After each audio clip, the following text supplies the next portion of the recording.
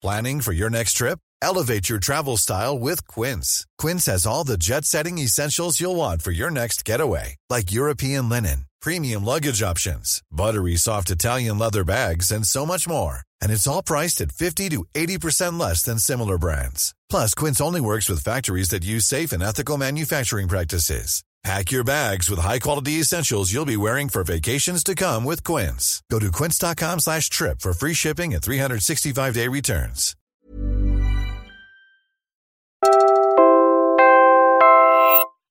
Hey! To celebrate our season finale, we're giving you a week of The House of Housing, a show by Inquirer Podcasts that takes you through the steps to owning your dream home. Hosted by Inquirer Property Editor, Texa Maniego.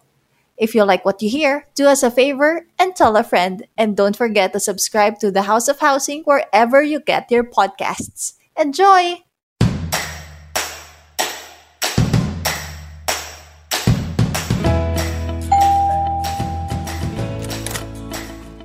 Good day everyone, and welcome home to the House of Housing, isang Inquirer podcast powered by Puma Podcast. Ang tanong, wala ka pa bang sariling bahay? Pero minsan, naiisip mo na magkaroon ng sarili mong safe space. Yun nga lang, hindi mo rin alam kung paano. Then, this is the right podcast for you. With real property experts and people like you who have questions about the whys and hows ng pagbili ng sarili nilang bahay, we'll walk you through the process of having a home you can finally call your own. Hopefully, by the end of this series, alam na nating lahat what it takes to take that big leap and turn that dream into reality. Ako po, si Texa Maniego, ang inyong kapitbahay at ang inyong Inquirer Property Editor. Nakalimang episodes na tayo dito sa The House of Housing at napakarami na nating natutunan mula sa mga worries and concerns ng isang first-time buyer to how to know kung ito na ba yung the one pagdating sa pamimili ng bahay or condo hanggang sa legalities ng pagbili ng sarili mong property. Ngayon, sa season finale natin, mas gusto pa namin kayong ma-inspire. Kaya naman, maririnig natin mula sa dalawang first-time home buyers kung ano nga ba ang karanasan nila.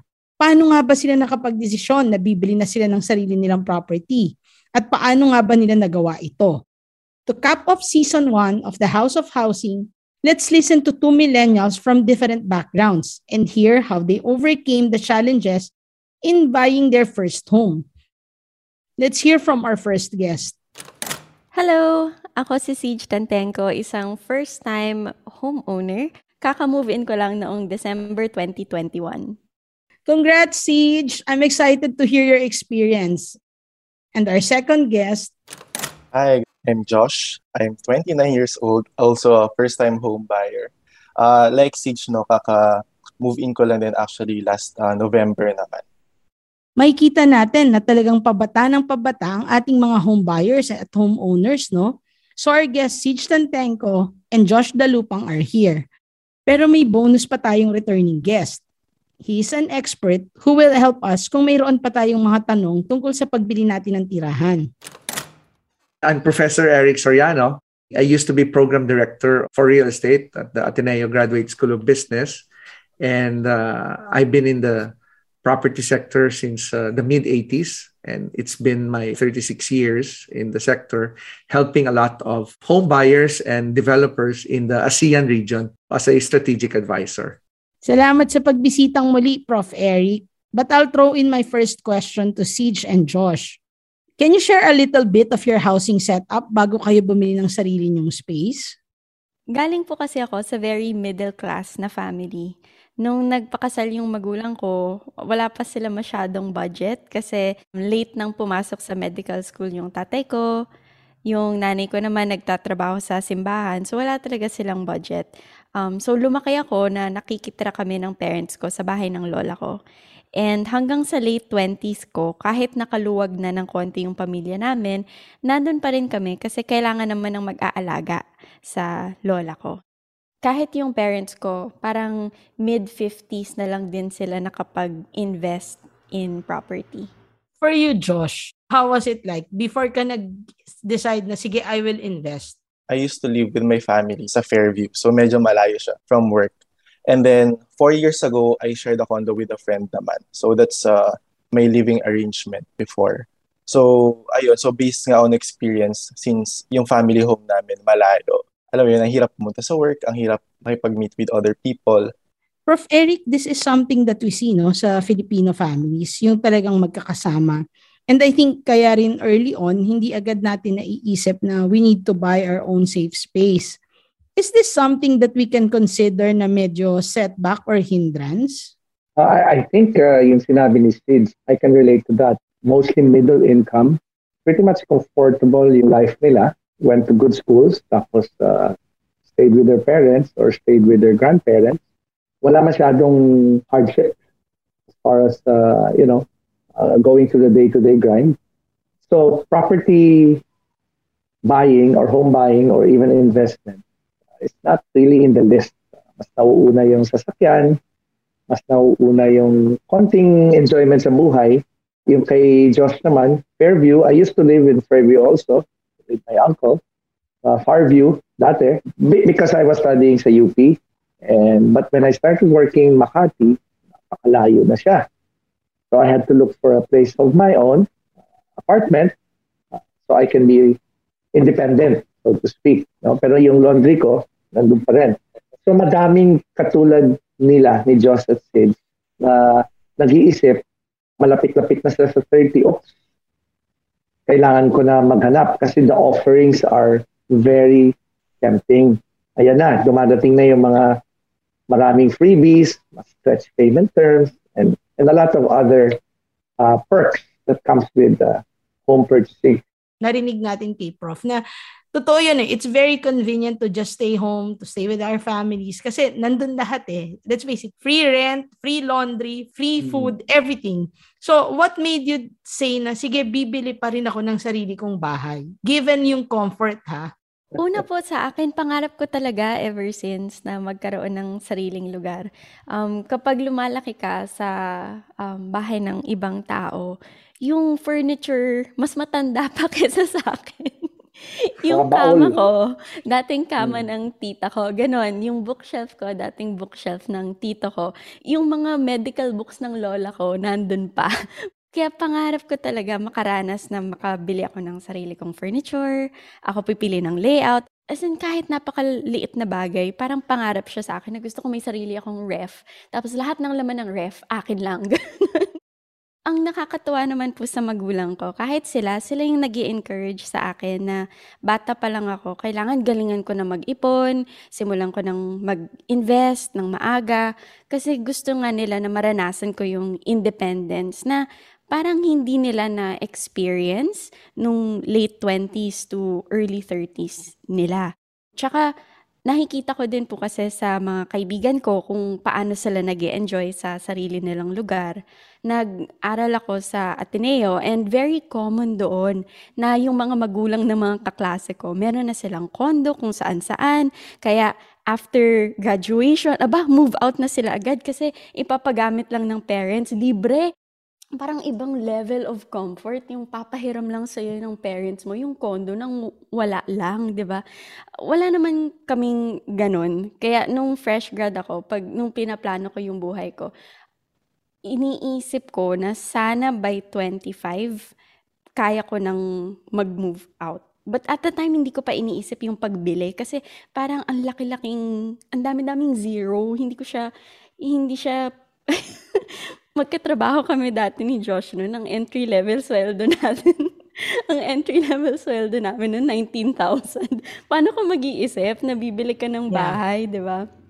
So, even then, I was underestimating how expensive it actually was because I thought at the time, basta umabot ako ng 30,000 monthly sweldo, maluwag na ako, pwede na ako mag-rent. Kasi siguro 15,000 ang rent, tapos siguro yung groceries ko 5, tapos siguro yung 10, pwede ko nang iipon. Parang ganun lang ako mag-isip as a fresh grad. And then lumaki ako, then I realized, joke lang, walang ibig sabihin ng 30,000. So, nung 27 na ako, unang seriously nakapag-isip to buy my first property. And kasabay noon, nasa mid-50s na rin yung magulang ko and nakaipon na rin sila. And finally, nag-iisip na sila to buy their first property. So, buying property became a family decision for the three of us. So, ang usapan, sila sa costs ng property, ako naman sa costs ng renovation, ng interior, ng appliances, at nakapangalan sa akin yung unit. Pero I pay rent sa kanila every month. So, para siyang rent to own na tinulungan nila akong bumili, pero I'm paying them back. Tapos, at the same time, yung kinikita nila from the rent that I pay them, nakakatulong yun sa retirement nila. So, ano siya, parang ang galing. Natutuwa ako sa parents ko, ang galing nila magplano ng ganon. The second thing naman po is nag-invest din ako sa sarili kong unit. Studio unit din siya na ako lang ang nagbabayad. And ang bala ko po doon ay for investment na ipaparent ko sa iba. And then, ang gagawin ko ay yung rent na nakukuha ko mula doon sa property ko, yun ang ipapambayad ko sa rent ko sa yung isa pa. So, parang may paikot-ikot na strategy. And yung kwento naman po dun sa second unit, yung studio unit na ako talaga, matagal ko din po yung pinag-isipan kasi hindi ko alam kung ang bibilhin ko ay one bedroom or studio. Kasi ang pangarap ko talaga, sabi ko, kung magkakapamilya ako, hindi naman ako pwede mag-studio. Kailangan one bedroom or two bedroom. Pero hindi ko naman afford. And ano yun medyo masalimuot kasi parang pinag-iipunan ko yon. And then, iniisip ko, yung jowa ko at the time, magsasanib puwersa kami at bibili kami ng unit pag nag-settle down kami. Tapos nag-break po kami. Yan ang pinaka... I think, kailangan natin mag-devote ng isa pang episode for that. Kasi marami rin akong kilala na yun, actually, naka-invest na sila and then, naghiwalay. Oo. So, parang hindi nila ngayon. Mas madali pa nilang na-divide yung ibang assets nila. Actually, yung dogs nga nila, pinamigay sa mga kaibigan. Ang hindi nila masettle ngayon, yung condo unit nila. Oh, so, no. Hindi naman po kami umabot sa puntong bumili na. Pero parang kanya-kanyang ipon. Tapos sabi namin, pag settle down kami, i-joint namin, tapos makakabili kami kung saan kami titira. Yun lang, hindi natuloy. So sabi ko sa tatay ko, paano ba yan? Gusto ko bumili ng 2-bedroom. Wala naman akong perang mag-isa para mag 2-bedroom. Sabi ng tatay ko sa akin, mag-invest ka pa rin para sa'yo, para meron ka pa ring investment, para meron ka pa ring property. Wala namang masama kahit hindi yan yung forever home mo. Ang mahalaga, meron ka ng property for yourself, for your future, kung ipaparent mo yan o gagamitin mo or ibebenta mo one day, basta bumili ka na. So, parang 1 month after my breakup, bumili na ako ng condo. And, so, ayun. Revenge shopping yata ang tawag dyan. Revenge. Oo nga po. Revenge property. Hindi, pero yung parents ko, sabi nila, isa yun sa, itong time of our life, isa to sa pinaka-proud sila at pinaka-masaya. Kasi nung panahong ka-age ko sila, wala silang ipon, wala silang property. And, hindi naman kami mayamang pamilya. Pero through planning and through, just saving and working hard for it, parang we've been able to invest talaga and plan, Yeah, even if it took a while for them.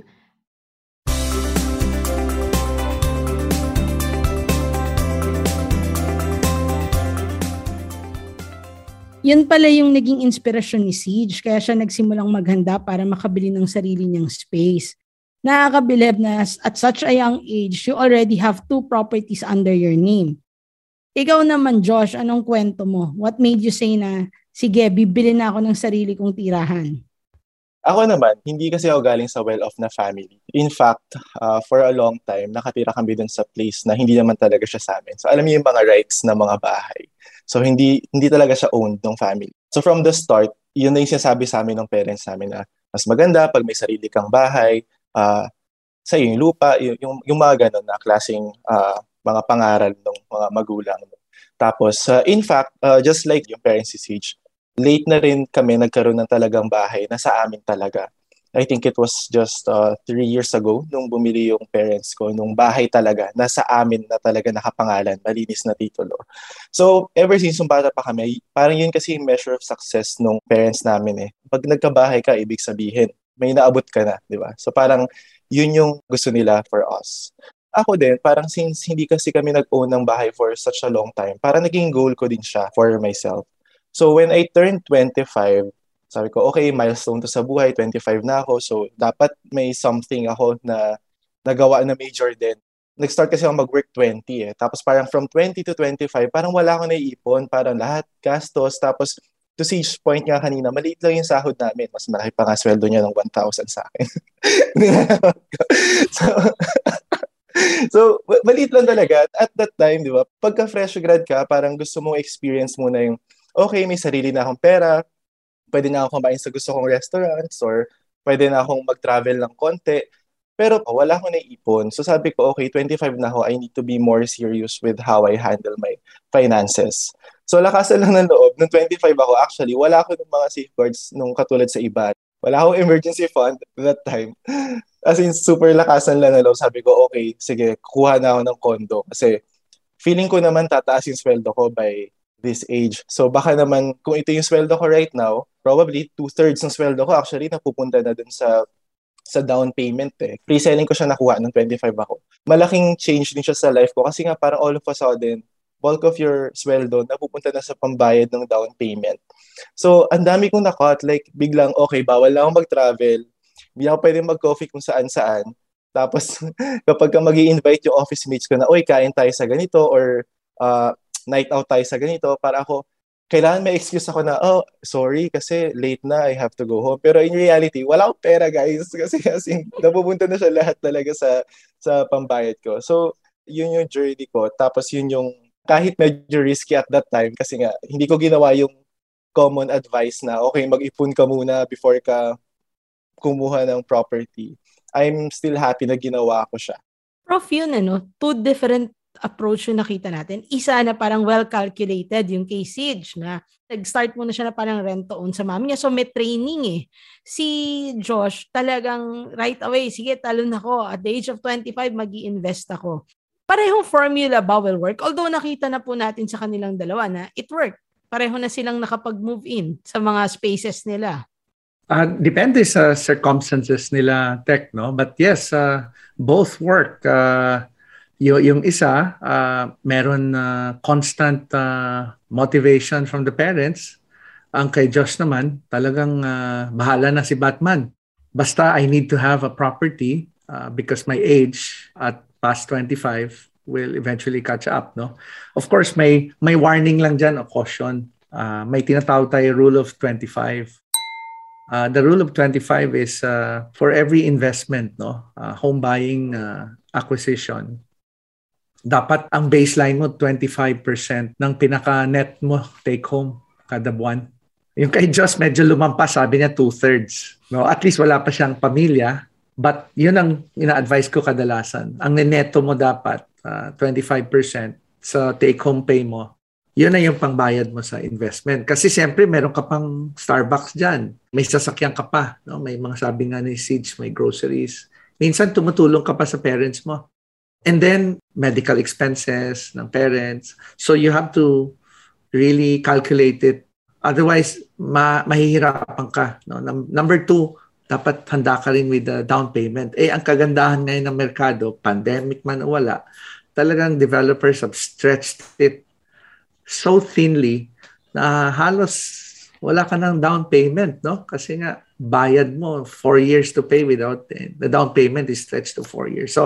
So yes, these two formulas are okay, but with a word of caution lang. Kailangan meron tayong tinatawag ng mga baseline para hindi ka ma-indigestion. Lalo na sellers right now are really, really so good at convincing people to buy. Prof, yun pala yung question ko, no? Di ba lagi kasing ang point of comparison? Kahit nga sa pagbili ng kotse, I remember meron tayong mga naging ads na gano'n na 10 cups of coffee is equivalent to yung down payment. Well, to sacrifice, yes, but it doesn't have to be so much, no? Again, it all boils down to the desire, no? The readiness state, no? To buy a home. Madami naman developments na align sa demographics o sa socioeconomic status. 'Di ba? Iba-ibang brands, naka-tier naman 'yun eh. So kung ang affordability during my time, no? Many years ago, when I was still with a property developer, very defined yung tiering namin. Kung ikaw ay, ang salary mo is 30 to 50,000, dito namin ka ilalagay. Kung ikaw naman ay nasa 80,000, dito ka namin, dito ka bagay. Paglampas 120, 150, dito ka na, at least during my time. Ngayon, ganun pa rin naman. Dumami pa. They stretch, ang tawag namin dyan, brand or product extension to accommodate even entry level, lalo na pag ang down payment ay stretched all the way to 4 to 5 years. So very, very customized ngayon ang offering sa real estate. That's why the people like Sid and Josh are able to instantly appreciate and embrace the concept of home buying. Thank you, Prof. Sid, you mentioned kanina na parang yung pagbili ng bahay, it was like a family affair. Lahat involved, lahat may opinion. And siguro I think it's yung very nature kasi of every Filipino family na lahat kailangan ko konsultahin because yung respect nandun. But when you were looking, kayo ni Josh, when you were looking for your own space, ano yung primary consideration? I mean, paano nyo pinili? This time, I'll start with Josh. So, yun nagsa-start ako maghanap ng condo at that time since galing ako sa Farview. Ang layo-layo talaga niya. Number one talaga, of course, yung location. So, at that time, nung naghahanap ako nung place, sabi ko, dapat yung kukunin ko na property, malapit siya sa Ortigas, malapit siya sa Makati, malapit siya sa BGC. Para kahit saan ako mag-work, madali siyang uwian, kumbaga. Parang hindi ko kailangan ng kotse, madali lang mag-public transport or, I don't know, in the future, baka walking distance pa nga yung maging work, diba? So, number one talaga for me is yung location and of course, the community dun sa location na yon. Few walks lang siya sa MRT eh.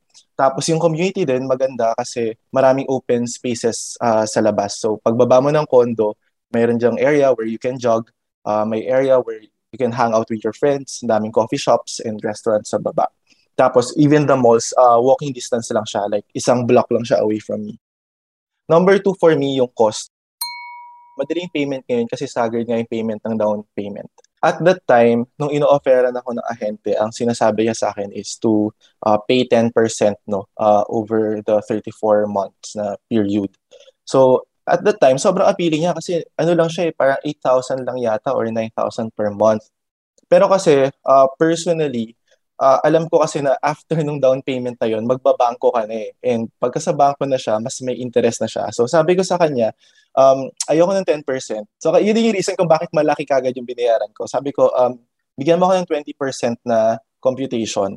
Kasi yes, magsasuffer ako siguro for now. Magsasacrifice ako ng maraming things for now, for the next 2 to 3 years. Pero at least kapag binank loan ko na siya, hindi na ako masya-shock dun sa ibabayad ko per month sa bangko. Kinuha ko yung 20%, tapos nakastagger siya. And afford ko pa naman siya at that time. And I'm also thankful na I have my family pa rin naman sa likod ko na kapag alam mo yun, para minsan pagka mag-short ako ng pera, andyan yung parents ko, sabihin ko, papautang naman ng 5K kasi wala na talaga akong pangkain this month. Wala akong pamasahe pumunta ng work or minsan sa ate ko na parang, ate, padala ka naman kahit 2K lang. Mga ganon. So medyo sila yung... Magpaparescue muna. Nagpaparescue ako. Tapos babayaran ko rin sila ng staggered kasi hindi ko rin kayang bayaran lahat. I mean, interest. Oo, yun pa, di ba? Walang interest pagka family eh.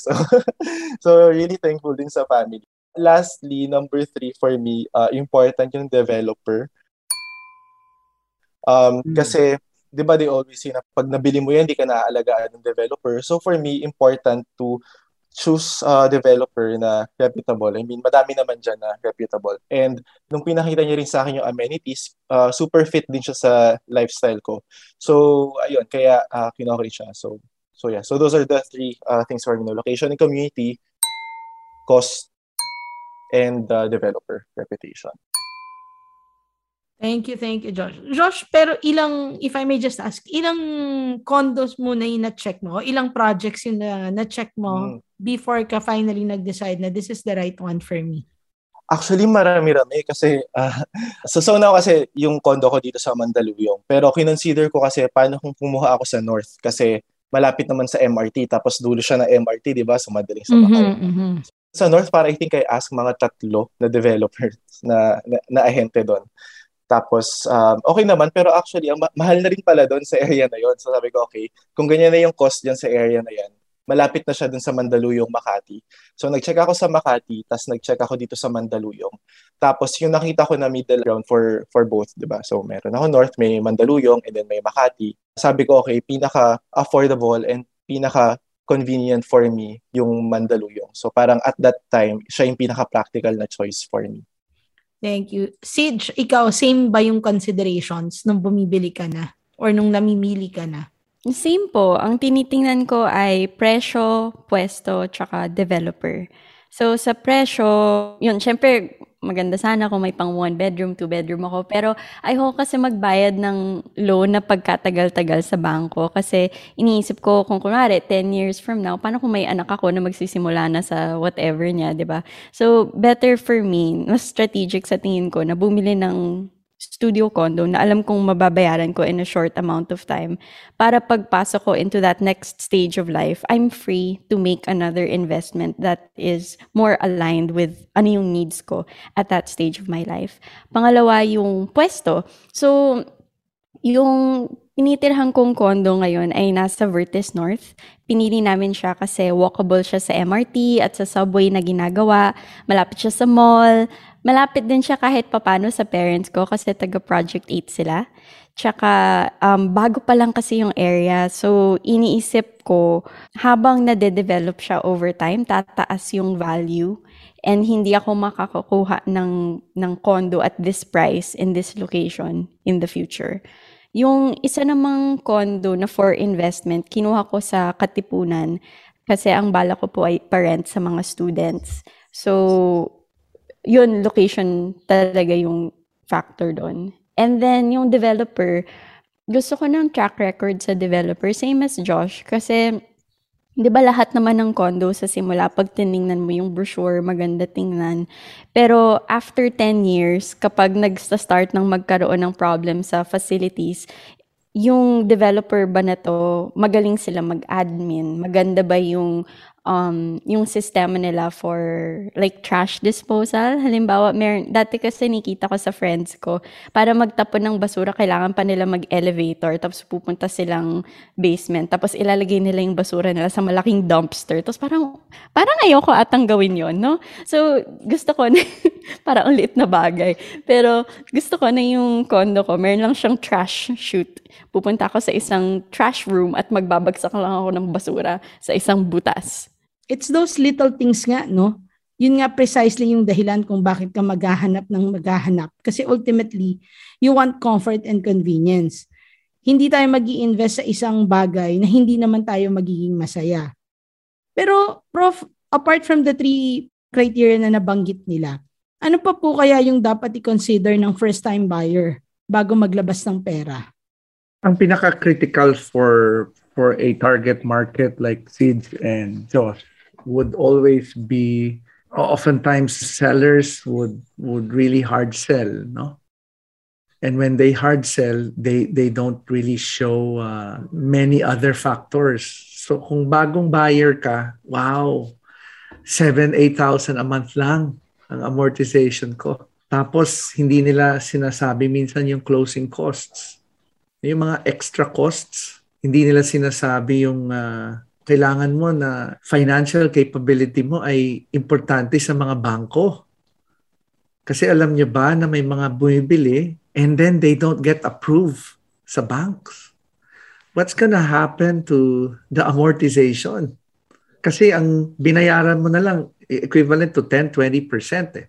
Anong mangyayari doon sa balance mo na 80%, which is the biggest one? Alam nga naman, punta ka sa loan shark, punta ka uli sa kapatid, sa mga parents, malaki-laki yan. 80%, hindi biro yan. One time yan, due and demandable. hindi sinasabi kadalasan ng sellers.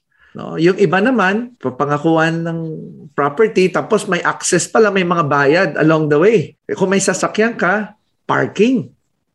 Napakamahal ng parking. I just asked one recently, parking is already 2 million in one area. Pero ang sabi sa akin, pwede naman yan, sir, interest-free. Wow, kailan ka matatapos ng bayad ng interest-free na yan kung 5,000 a month?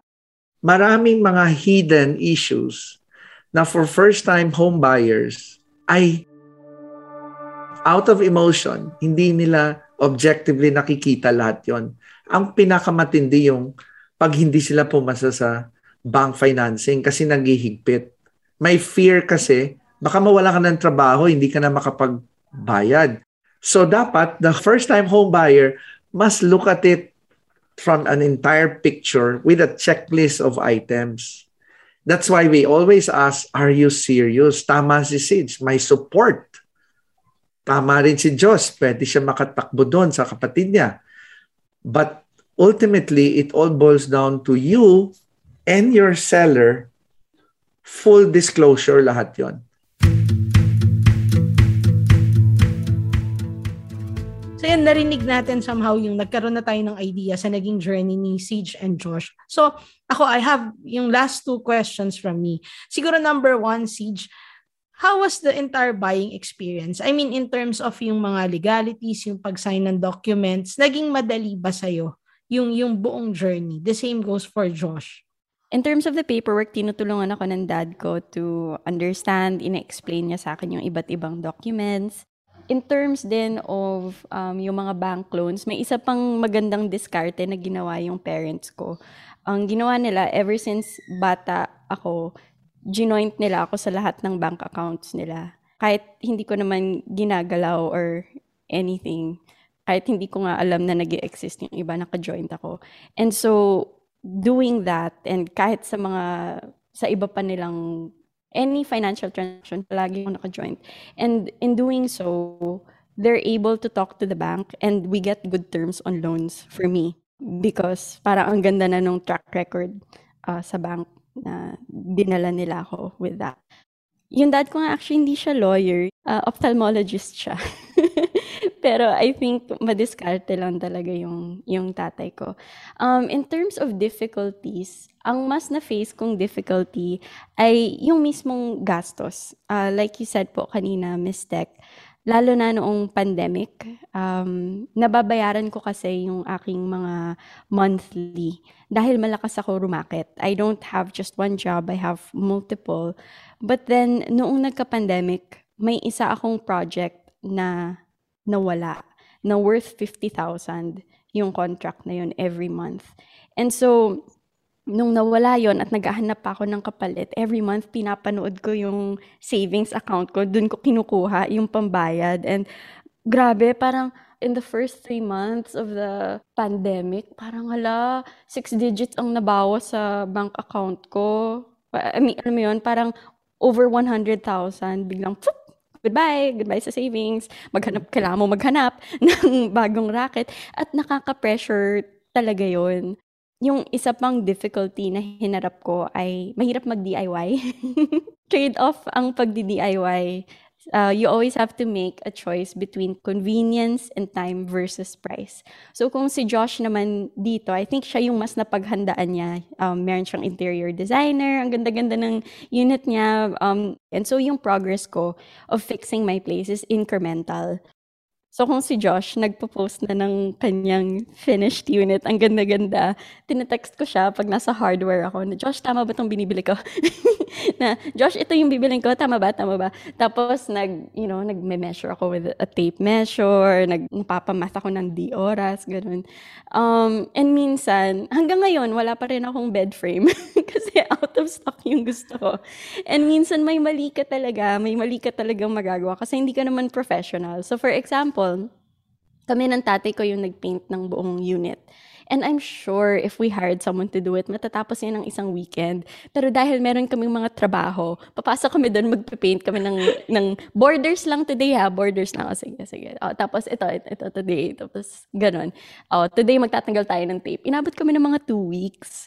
And a month later, nagbara yung aking kitchen sink at yung grease trap. And nagtataka ako, parang bakit may bara yung grease trap? 1 month pa lang.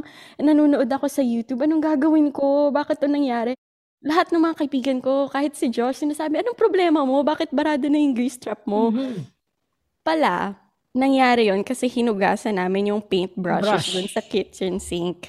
At yung paint sludge ay nagbara doon sa grease trap. So, hindi ko naman alam yon. Kaya, pag DIY, meron ka talagang magagawang mali at learning curve talaga siya. Yun. I remember guest natin si Architect Vit and si Prof. Ramos. No? Sinabi niya na may mga ilang bagay na pwede mong i-DIY but ultimately, kaya nga sila nandyan, dapat talaga aralin din no? Na alin yung pang DIY, alin yung pang professional na services. Baka kasi in the end will end up spending more pala. So parang problema agad. So yun, Josh, sa'yo, how would you describe the overall experience from the signing of the documents to the turnover of the units? Yung sa akin, siguro thankful na lang din ako kasi like Sage, makulit din kasi yung parents ko. So, ang dami din nilang titignan. So, medyo namana ko siya. So, nung signing din, wala rin akong law background or kahit father ko wala. Nung nagsasign na ako, as in, sobrang binabasa ko siya lahat. Tapos, lahat ng tanong ko, itatanong ko talaga siya dun sa ahente. Hanggat hindi niya ako nasasagot, hindi ako magsasign. Pagdating sa bank, actually, I think doon ako medyo nag-spend ng mas mahabang time. Kasi, ang sabi kasi sa akin, parang kapag ito turn over na yung unit mo, dapat 3 months before, mag-start ka na mag-prepare. So ako noon, siguro mga 3 to 4 months before nga siya i-turn over, nag-start na ako magtingin-tingin. Tapos at that time, almost the same lang yung mga interest rates na binibigay nila. Pero I think yung kakulitan ko din, medyo may narating siya. Kasi ang ginawa ko doon, para nagtanong ako sa isang bank na hindi major player, tapos nagtanong ako sa major player na bank kung ano yung interest rate. Tapos, kinumpare ko. So, syempre, yung hindi major player, medyo mas mababa siya ng konti.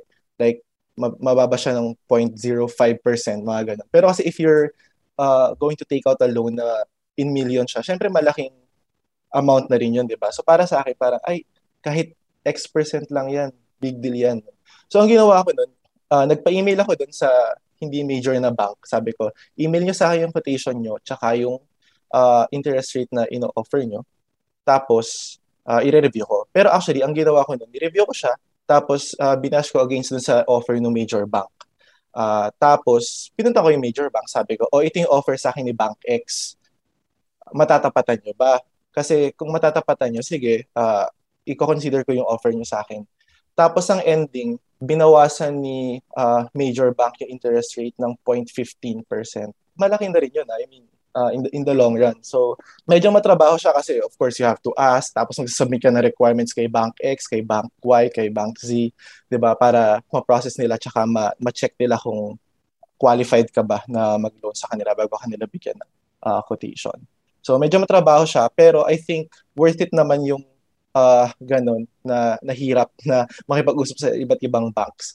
Tapos I think nakatulong din nun kasi yung major bank na kung saan ako nag-take out ng loan, yung branch niya kasi nandun na sa baba ng office namin. So parang from time to time pupunta ako doon, kukulitin ko yung branch na parang, sige na, bigyan nyo na kasi sa akin yung ganitong interest rate para tapos na. Tapos parang, I think at that time, para lang ma-assure ko sila na loyal customer ako, kumuha pa ako ng insurance dun sa kanila. Para, sige, kukuha pa ako ng insurance kasi ganun ako ka-loyal sa banko nyo eh. So, other things naman na ginawa ko, ayun, as Sage mentioned, yung sa fit-out naman. Initially, actually, yung plan ko, DIY lang din. So, ang ginawa ko, nag-Excel sheet ako, kinompute ko lahat ng kailangan kong bilhin kung magdi-DIY ako. Tapos, nung nakuha ko na yung final cost niya, sabi ko, okay, it's a lot cheaper than hiring an interior designer na magmamanage. Pero at the time kasi, since pandemic nga, nung tinurn over siya, parang inisip ko, medyo hassle din for me if ako yung magdi-DIY, tapos lahat ng gate passes, ako yung mag-aasikaso, lahat workers permit, ako yung mag-aasikaso. So sabi ko, baka naman kaya kong ipa-interior designer. Kasi meron naman akong peg in mind din na ito yung gusto kong maging look and feel nung uni. So, ayun din, same ang ginawa ko. Nag-shop around rin ako ng mga interior designers. Ang dami ko rin nakausap and I'm sure sobrang kulit na sila sa akin kasi I think I talked to like 6 to 7 interior designers. Kasi nga, naghahanap ako ng mura eh. Kasi, syempre, at the end of the day, malaking amount pa rin kasing ilalabas mo eh. Tapos, finally, nung meron ako nakita na designer, tapos nakita ko yung design niya, sabi ko, oh, ito, medyo align siya sa gusto kong look and feel. Tapos nung nakausap ko siya, sabi ko, kasi 25 square meters yung sa akin eh. Sabi ko, alam ko na kapag 25 square meters, ganito yung charge ng mga designers. Eh, I can't afford that. Ito lang yung budget ko. Kaya mo ba na mag-work around this budget? Tapos, fortunately, flexible yung designer na nakausap ko. Tapos, yung binigay ko sa kanya amount, binigay niya sa akin yung items na pwede niya i-deliver dun sa specific amount na sinet ko initially.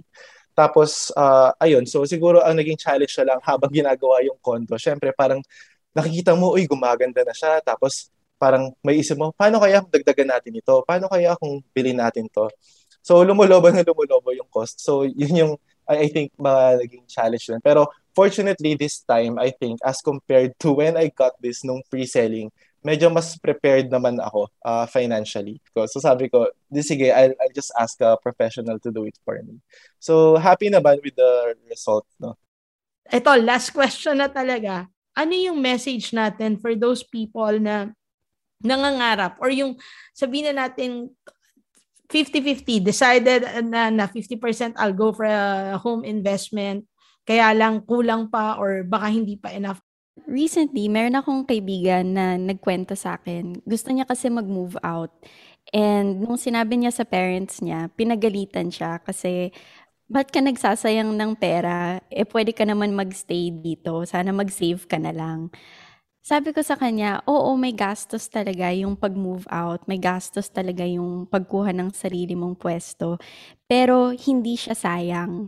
Kasi mas makikilala mo sarili mo, mas lalakas ka bilang tao, mas magiging independent ka. And it's always good to work towards your own property. Kung middle class ka or working class ka, this represents the next level of financial empowerment for you. It's not just a place for you to live in, it's an asset for your future. And kung mayaman ka na, congratulations, di ba? All the more dapat mag-invest ka. Huwag kang magpakakampante na alagaan ka ng magulang mo. Because if anything, you have the privileges na people like me, grabe, if only I had your advantages, I'd have started even sooner. So do it for yourself. Do it for your future. Just make sure na alam mo na pinapasukan mo. Make sure na hindi ka lang impulse decision, kundi pinag-isipan mo talaga yung responsibility and yung commitment na pinapasok mo. Kasi wala namang responsibility na madali. Hindi ka pwede pumasok dito thinking, oh, kaya ko naman yung down payment, go na tayo, di ba? You have to prepare yourself for the other gastos that will come your way.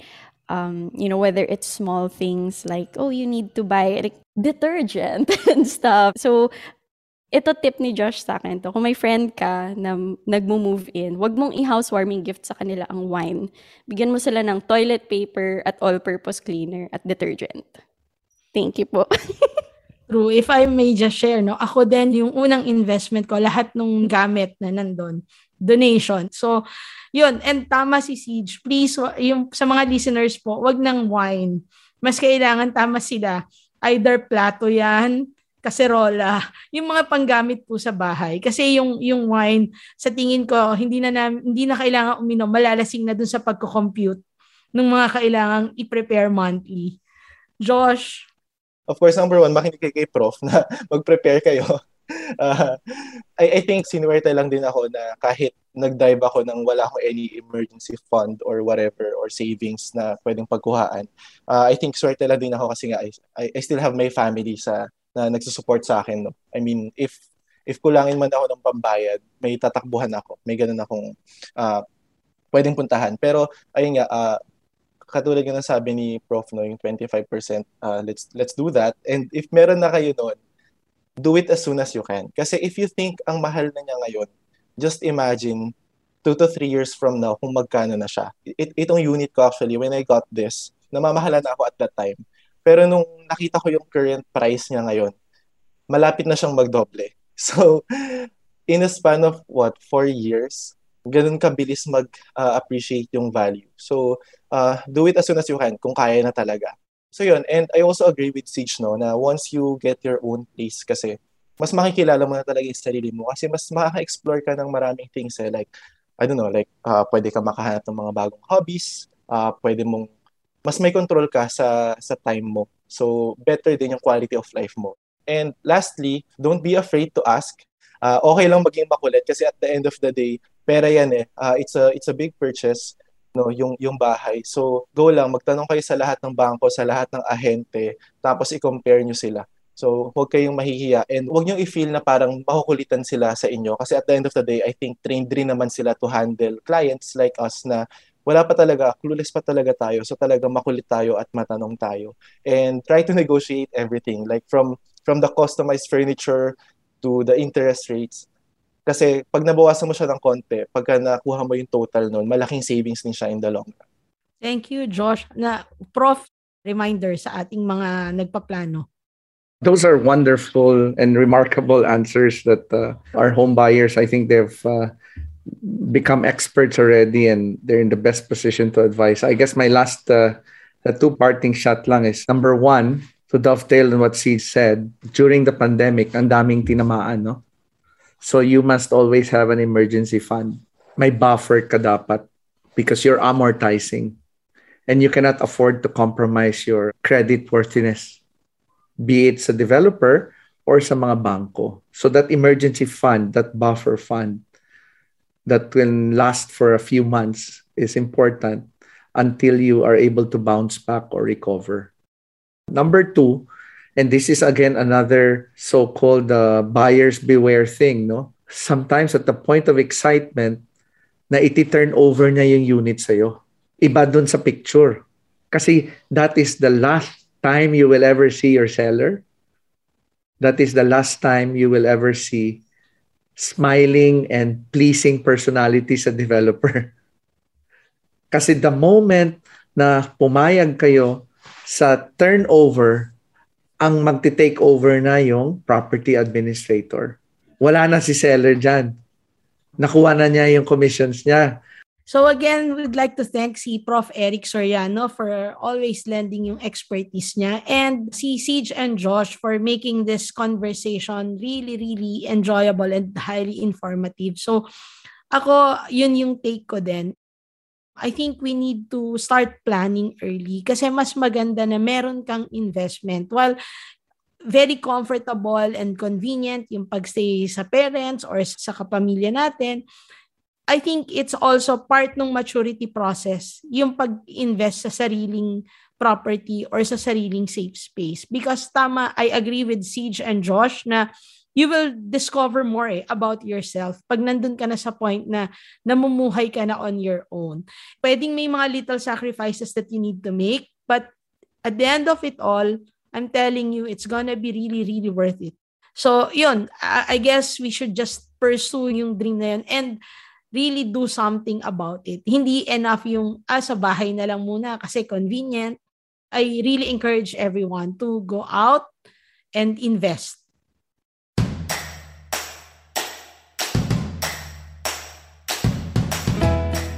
And that was the season finale of the House of Housing. Thanks again to our guests, Siege Tantenko, Josh Dalupang, and Prof. Eric Soriano. Maraming salamat rin sa Puma Podcast team, Faith Navarro, our producer, and Mark Casillan, our editor. And thank you again for listening to our show. Again, ako ang inyong host at kapitbahay, Tex Samaniego, editor ng Inquirer Property Section.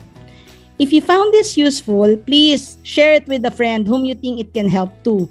Baka may kakilala kang nag-iisip ng bumili ng sarili niyang property. I-follow nyo lang ang The House of Housing, an Inquirer podcast powered by Puma Podcast. Available on Spotify, Apple Podcasts, o kung saan man kayo nakikinig. If you want to know more content about property investment, tips on how to choose the right home, understand the hows and whys of home buying, or just simply learn about the latest trends, Please follow the Inquirer Property Facebook page and join our Inquirer Viber family by adding our Inquirer stickers. Hanggang sa susunod na pagbisita!